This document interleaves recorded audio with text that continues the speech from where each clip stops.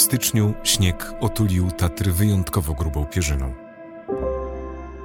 Kilka dni po intensywnych opadach temperatura spadła w górach do kilkunastu stopni poniżej zera. Spory mróz utrzymywał się przez tydzień, a 20 stycznia wraz z południowym wiatrem przyszła chwilowa odwilż.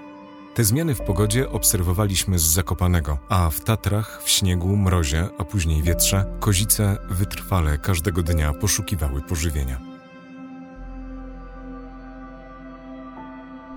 Zimą góry, jak pisał Mariusz Zaruski, wyglądają jak śnieżna pustynia, ale nawet wtedy kozice rzadko głodują. Potrafią odnaleźć miejsca, gdzie pokrywa śniegu jest stosunkowo cienka lub gdzie wiatr całkowicie wywiał śnieg. Stamtąd wygrzebują i wyjadają zeszłoroczne pędy.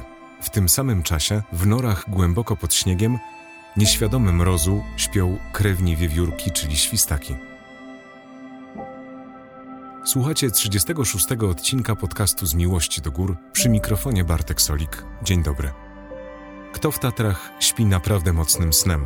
Kto głęboko hibernuje, a kto tylko przysypia i poleguje? W dzisiejszej audycji o tajemnicach snu dzikich mieszkańców Tatr opowiadać będzie Paweł Skawiński, doktor nauk leśnych i dawny dyrektor Tatrzańskiego Parku Narodowego. To fascynujący temat, bo okazuje się na przykład, że świstaki projektują swoje nory w taki sposób, aby toaleta, z której zimą korzystają, znajdowała się poza sypialnią. Młode niedźwiedzie natomiast przychodzą na świat właśnie zimą, na przełomie grudnia i stycznia. W chwili narodzin są ślepe, nagie i ważą zaledwie kilkaset gramów. W dzisiejszym odcinku spora dawka wiedzy o śnie tatrzańskich zwierząt. Przypomnę, że można nas słuchać w serwisach Podbean, Spotify, iTunes, Google Podcasts oraz w Audiotece. A teraz już zapraszam na spotkanie z doktorem Pawłem Skawińskim.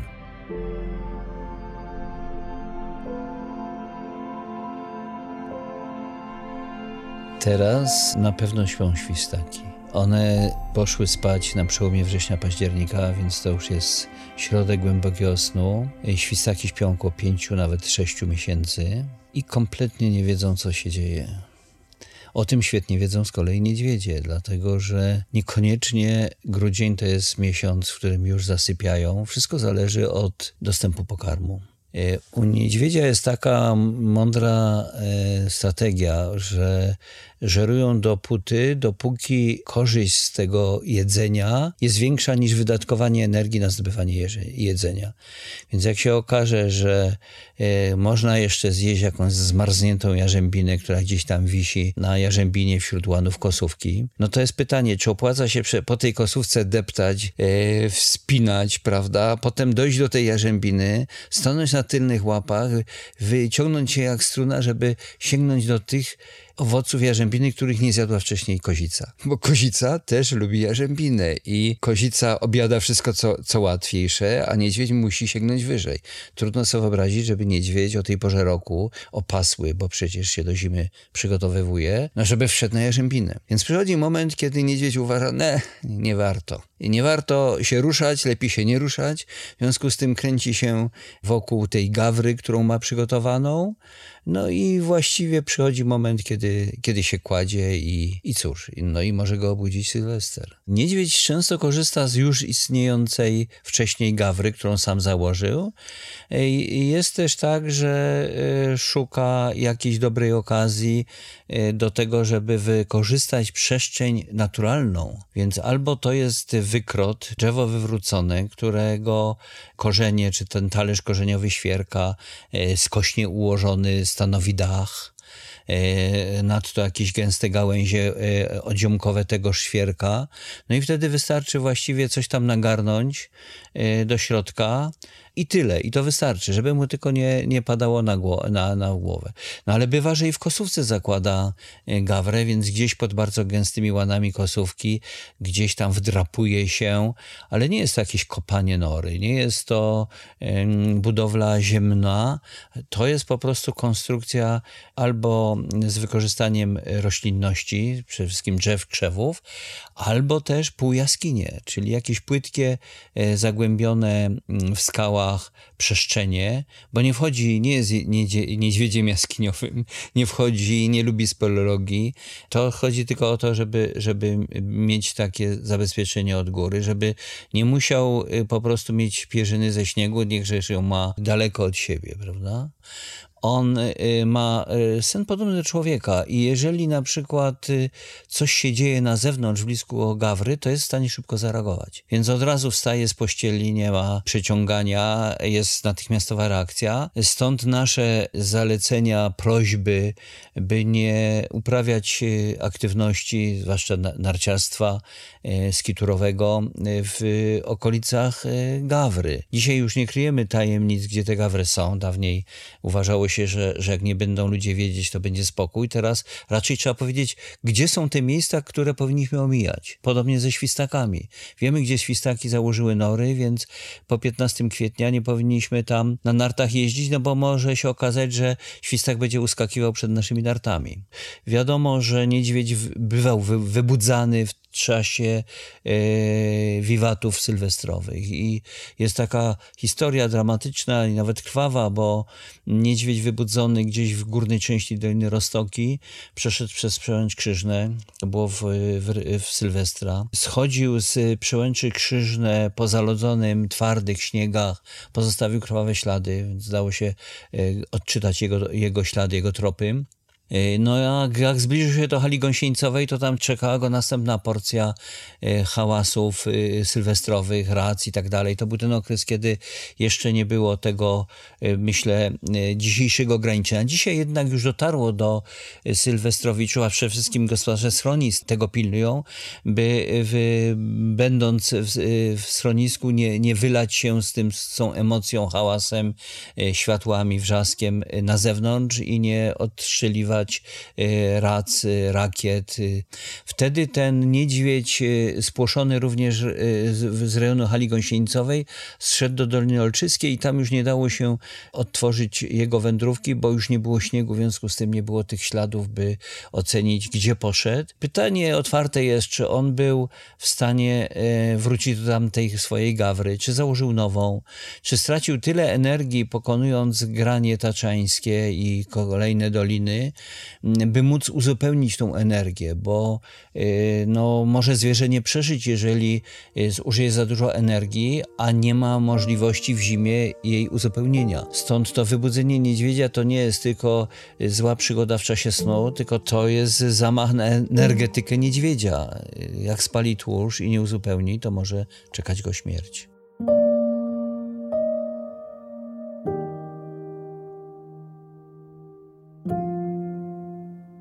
Jeśli chodzi o sen niedźwiedzia i z kim sypia, to od razu wykluczmy to, co nam bardzo się by podobało, że to niedźwiedź z niedźwiedzicą na lewym boku, to na prawym, wtuleni i tak przeczekują do marca czy kwietnia. Więc nie.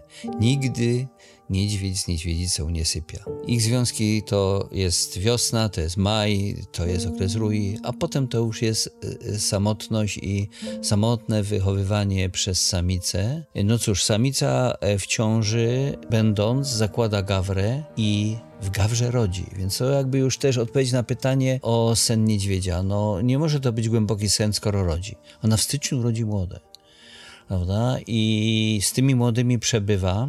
Wybudza się na pewno częstokroć, jak jest ciepło, to może wyjść i wraca, ale nie odpuszcza gawry za wcześnie, dlatego że ona czeka, żeby te małe niedźwiadki były jak największe.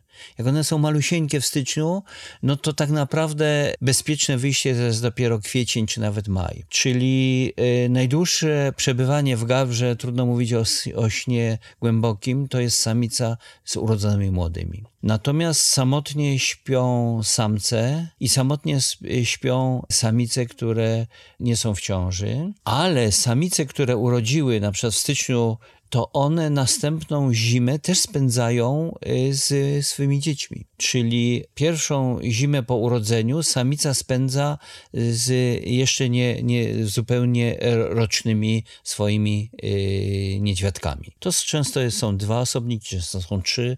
Samica rodzi nawet 3 młode, ale śmiertelność jest duża, więc bywa tak, że pierwszą zimę po urodzeniu nie śpi z całą trójką, bo ona nie przeżyła, tylko na przykład z 2 czy z 1 niedźwiadkiem. To wejście do nory, do gawry z młodymi, to jest też nauka, jak przygotować się do snu, jak wymościć norę, jak w tej norze po prostu przetrwać.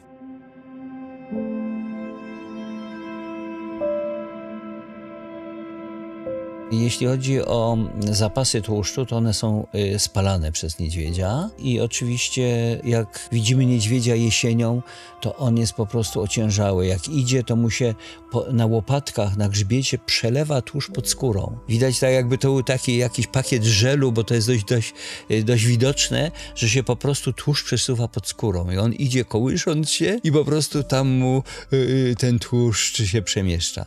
No a jak wyjdzie na wiosnę, to jest po prostu elegancki, taki jakby w wiszącym garniturze, całkiem szczupły, całkiem przystojny, no i całkiem też gotowy pomyślę, na ruję, bo właśnie na wiosnę ta ruja się zaczyna. Więc niedźwiedź bardzo ładnie chudnie, ale wydaje mi się, że powinniśmy bardziej zazdrościć świstakowi, bo u świstaka, u dorosłego utrata wagi w czasie snu zimowego to jest 50%.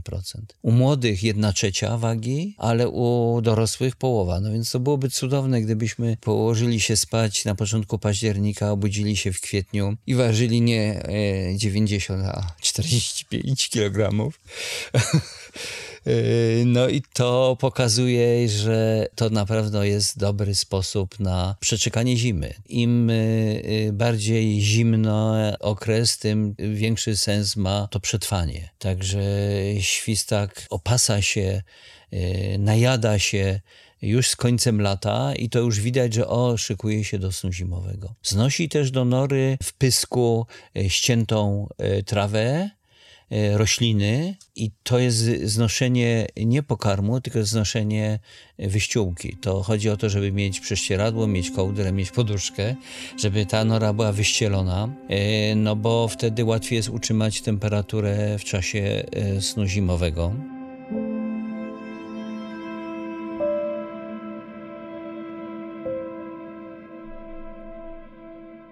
Wyobraźmy sobie, że lato ma się ku końcowi. Zaczynają być już zimne noce. Każda noc to szron, to przymrozek. Słońce świeci nisko, chowa się za granie, więc te niegdyś w słońcu hale ze świstakami są w głębokim cieniu i w przymrozku. Świstak doskonale już wie, że to pora. I taki ostatni akt pożegnania z latem, bo to jest koniec lata czy początek jesieni, to jest wejście świstaków do nory i zamknięcie tej nory takim korkiem, taką zbitką z traw. Zamyka drzwi. I zamyka drzwi na świat, wchodzi do ciemności i przebywa w tej ciemności, w tej norze, w tym odcięciu od świata zewnętrznego mniej więcej do połowy kwietnia. No i pytanie, czy on wie, co jest na zewnątrz.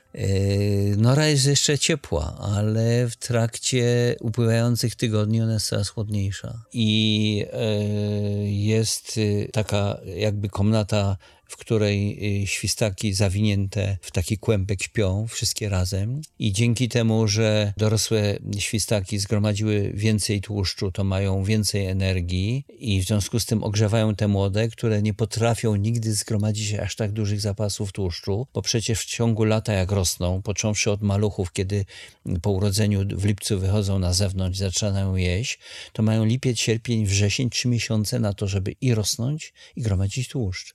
Więc bardziej rosną niż gromadzą tłuszcz i kładą się właściwie nie tak grube, nie tak wyposażone w zapasy tłuszczowe jak dorosłe. I gdyby nie dorosłe, to młode by nie przeżyły. Dorosłe mniej więcej co 12 dni się budzą i ich temperatura, która obniża się, bo dorosły świstak ma temperaturę mniej więcej o 1 stopień większą niż człowiek, ma 37,6, Jak wchodzi w głęboki sen, to ta temperatura spada do 8 stopni i co mniej więcej 12 dni świstak jakby się lekko wybudza ze snu, jego temperatura wzrasta z 8 stopni do 34 i to jest ten moment, kiedy potrafi z sypialni wyjść i przejść do innej nory, która jest toaletą i tam się załatwić. To wybudzanie się świstaka mniej więcej raz na 12 dni to też jest ogrzewanie nory. I im dłużej trwa sen zimowy, tym bardziej ta nora się wychładza. I im bardziej wychładza się nora, tym świstak częściej się budzi, żeby swymi ruchami ogrzać tą norę. W ten sposób spala zapasy tłuszczu, robią to tylko dorosłe osobniki i one jakby włączają ogrzewanie poprzez swoją aktywność i zapewniają przez to przetrwanie tym swoim maluchom, które nie mają takich zapasów tłuszczowych.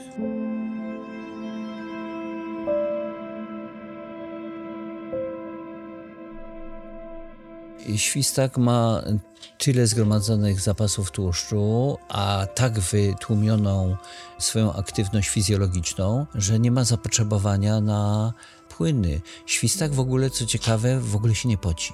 Nie poci się, nie chłodzi też, mówię już o lecie, nie chłodzi też się poprzez oddychanie i poprzez pyszczek.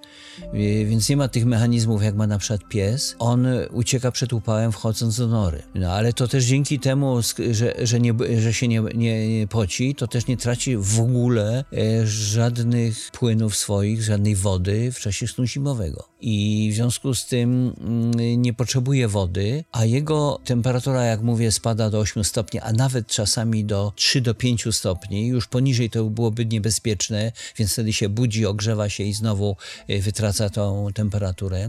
No ale oddechy jego się spowalniają i on oddycha powiedzmy 4-5 razy na minutę. A serce, które w lecie bije z uderzeniami 130 na minutę, 2 razy szybciej niż u nas, no ma kilka raptem uderzeń na minutę. W związku z tym to spowolnienie to nie jest hibernacja, to nie jest letarg, ale to jest tak głęboki sen, że no, nie wymaga to za dużo energii, nie wymaga to uzupełniania płynów i to jest ten mechanizm przetrwania przez te 5-6 miesięcy. I on tak naprawdę zupełnie nie wie, co się dzieje. On nie zna narciarzy, nie wie, co to ratraki, nie wie, co to wiatry i kurniawy. Jest kompletnie odcięty, bo nory są jednak dość głęboko pod ziemią.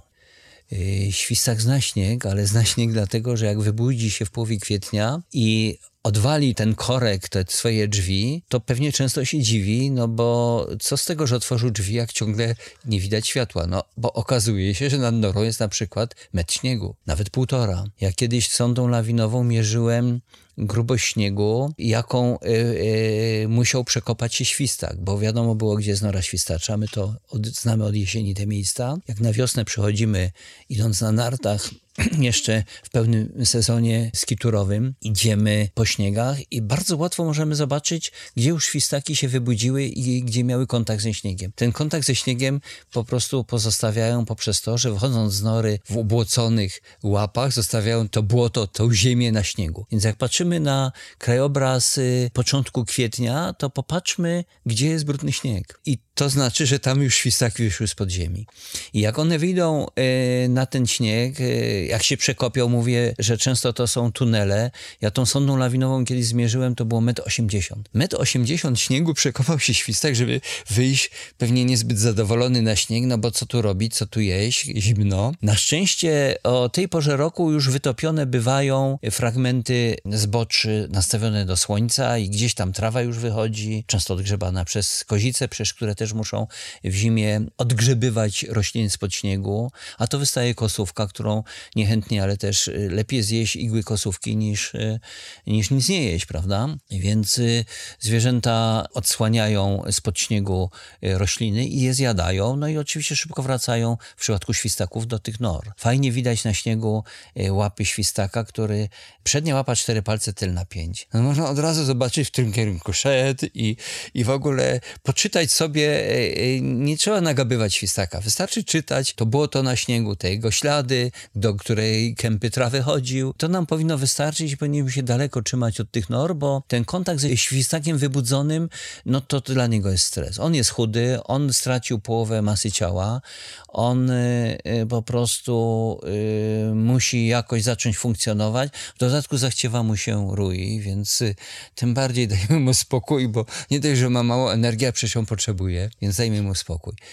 No a cała zima to jest taki sen, w którym ja się zawsze zastanawiałem, czy świstak wie, że już w marcu wyżej słonko świeci? No nie.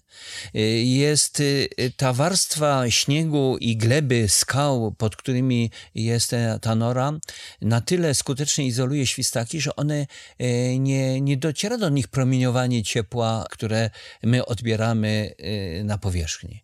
Więc jedyny zegar biologiczny u świstaka to jest ta bateria, jaką jest tłuszcz. Kończy się bateria, a to znaczy, że należy samemu zacząć się ruszać i zdobywać pokarm, no bo tłuszczu już nie ma, w związku z tym ten sygnał na wybudzenie to jest sygnał utraty zapasów tłuszczowych.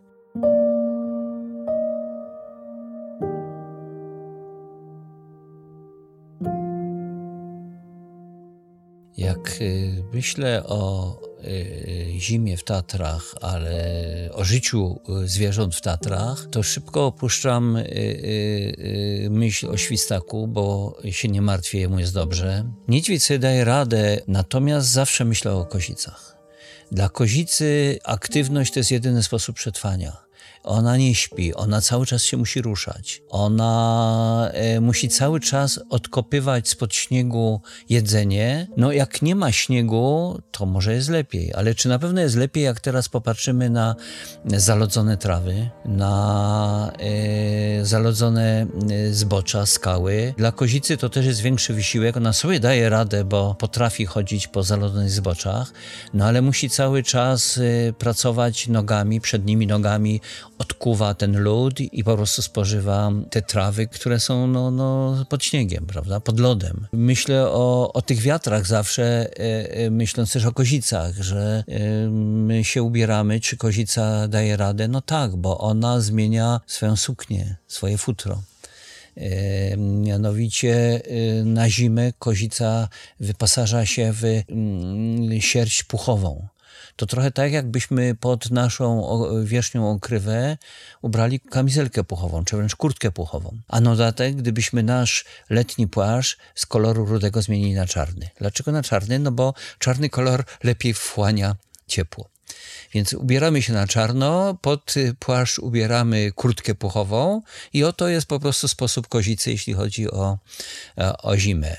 Natomiast na wiatr w jaki sposób? No, można się ustawić tyłem do wiatru, prawda? Często bywa tak, że kozice potrafią, jak jest taka zawierucha, trwać zbite koło siebie, stojąc gdzieś i zajmując jak najmniejszy opór wobec wiatru, ale najlepiej zejść poniżej grani, zejść w strefę górnej granicy lasu. I oto w zimie kozica schodzi do górnej granicy lasu i tam w niej trwa. To oczywiście wiąże się z ryzykiem, bowiem ten dystans, jaki kozica ma wobec lasu, to, że ona chce być nad lasami, ona chce być zwierzęciem wysokogórskim nie dlatego, że kocha, tak jak my, wspinanie, tylko ona po prostu boi się lasu, bo w lesie czyha drapieżnik. Bo w lesie może być wilk, w lesie może być ryś, w lesie może być lis. W związku z tym bycie jej wysoko w górach to nie miłość do alpinizmu, tylko po prostu przetrwanie polegające na tym, że im wyżej, tym drapieżnik gorzej sobie daje radę, nie skradnie się, nie będzie się zakradał,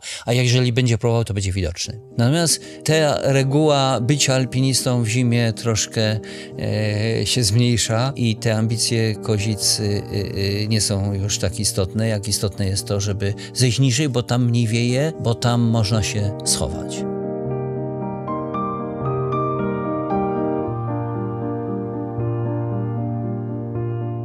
No jak wygląda noc kozicy, tego dokładnie nie wiadomo, bo Nie mamy takich materiałów, na przykład jakichś noktowizyjnych obrazów, które by pokazywały Kozice. Jedyne dość skromne badania, jakie były prowadzone przez Słowaków z wyposażeniem kozic w obroże, wskazują na to, że ta aktywność nocna też jest aktywnością istotną. Ale tych badań było na tyle niewiele, że trudno nam jest powiedzieć, czy jest jakieś miejsce, które można by nazwać noclegownią, noclegarnią, czy jakby to użyć tego słowa, czyli takie miejsce ulubione do przesypiania, prawda? Tego my dokładnie nie wiemy. Znamy w ciągu dnia tą pozycję kozicy, która leży i przeżuwa.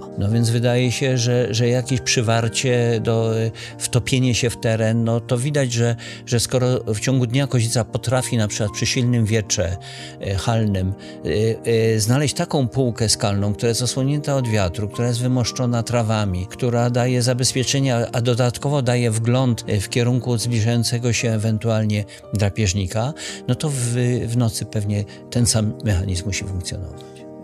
Noc w górach jest ciągle tajemnicą. Jest ciągle tajemnicą, bo do końca nie wiemy, jak zwierzęta się zachowują, nie widzimy ich i w związku z tym nie powinniśmy w tą tajemnicę się wdzierać. Stąd tak ważne jest to, o co prosi Tatrzański Park Narodowy: zostawmy w nocy zwierzęta same sobie. Nie odkrywajmy tajemnic nocy i nie wdzierajmy się w przestrzeń bycia zwierząt w Tatrach. Dajmy im nocy dla nich tylko. Nie wiemy, na ile śpią, jak głęboko śpią, czy potrzebują odpoczynku, czy też są bardziej aktywne. Po prostu jest to tajemnica, której nie powinniśmy nigdy odkrywać, bo w ciągu dnia tak wiele w Tatrach się dzieje, że noc dla zwierząt wydaje się rzeczą bardzo, bardzo ważną. Zostawmy ją czy to do żerowania, czy też do odpoczynku.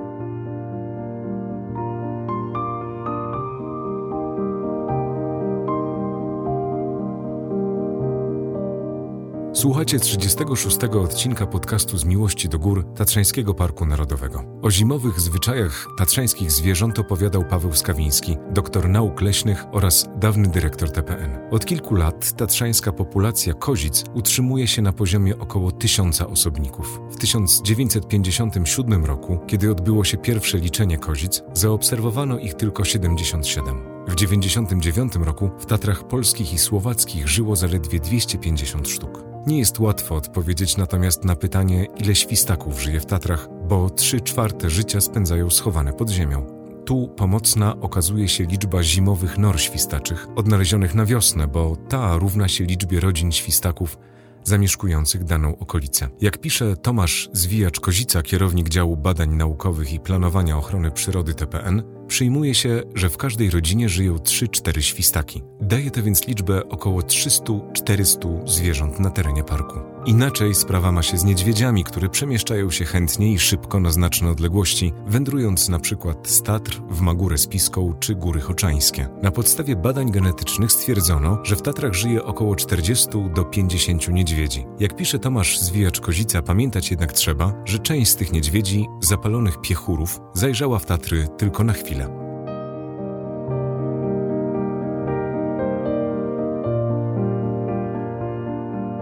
W dzisiejszym odcinku to już wszystko. Bardzo dziękuję za wiele pozytywnych komentarzy i pomysłów na kolejne odcinki. Grono słuchaczy podcastu Z miłości do gór stale się powiększa, co bardzo nas cieszy. Do usłyszenia niebawem, mówił Bartek Solik.